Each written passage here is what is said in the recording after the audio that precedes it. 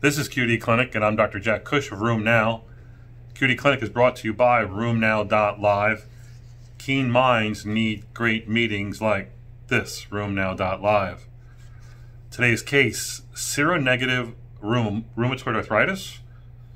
A 45-year-old woman presents with a 6-month history of polyarthralgias, morning stiffness, and said to have some abnormal labs. On exam, she has 12 tender joints, symmetric polyarthritis.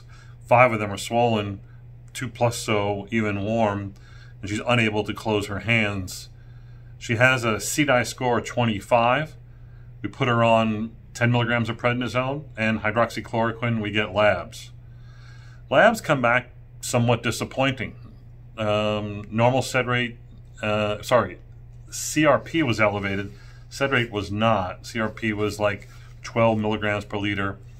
ASO, ACE levels, other labs, ANA, rheumatoid factor, CCP, 1433 ADA, all negative. Upon further questioning, she has had carpal tunnel in the past. She has not responded to the therapies we gave her. She comes in a month later and she's doing really poor. The only thing we did find on lab tests besides a somewhat elevated CRP was that she had marginal elevations of LFTs. She herself is a little overweight. Someone told her she's had LFTs in the past. Fatty liver, I don't know. But nonetheless, the question is, what does this gal have? She has a seronegative, but nonetheless polyarthritis, not responding to conventional medicines at 4 or 6 weeks. And so what do? We put her on etanercept in addition to the hydroxychloroquine and 10 to 15 milligrams of prednisone. We managed her pain with QHS analgesics, and we labeled her a seronegative RA. The question is that the right label? And I think it's a label that's the right one for now.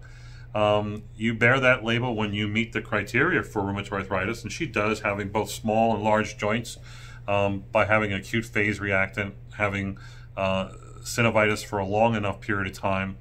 Obviously, you get there a lot faster as far as the criteria if you have a CCP antibody and a rheumatoid factor. She does not. I think the designation of seronegative RA is important. To have that diagnosis, you actually have to have a lot of features of RA and still be seronegative to qualify as having RA. 2, it's borne out over time, so chronicity sort of verifies and solidifies the diagnosis. However, there is no proof that over time that you're safer in that diagnosis. In fact, over time, a significant minority of these patients will evolve into another well-identified syndrome, Whipple's disease or IBD or psoriatic arthritis or Lord knows what. What we do know is that chronicity of swelling and pain, meaning more than 12 weeks of swelling and pain, makes you likely to have an inflammatory arthritis. You're never fully going to be called rheumatoid for certain while you're seronegative.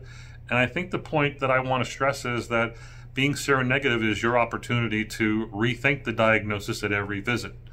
I'm a little concerned about this particular patient's LFT elevations, so we are ordering things like an ANCA and anti-mitochondrial antibodies, anti-smooth muscle antibodies, and getting a liver consult for them to look at her, because if she has persistent liver enzyme elevations, they may want to do more than just ultrasound to see the size of her liver and whether it's echogenic and has signs of steatosis. So again, seronegative is a big challenge because you never quite know. And will she respond? Well, she didn't respond to Plaquenil and prednisone, pretty high dose. We'll see if she responds to etanercept, and then over time, non-response further questions the diagnosis of seronegative RA. That's it for this edition of QD Video. Tune in tomorrow.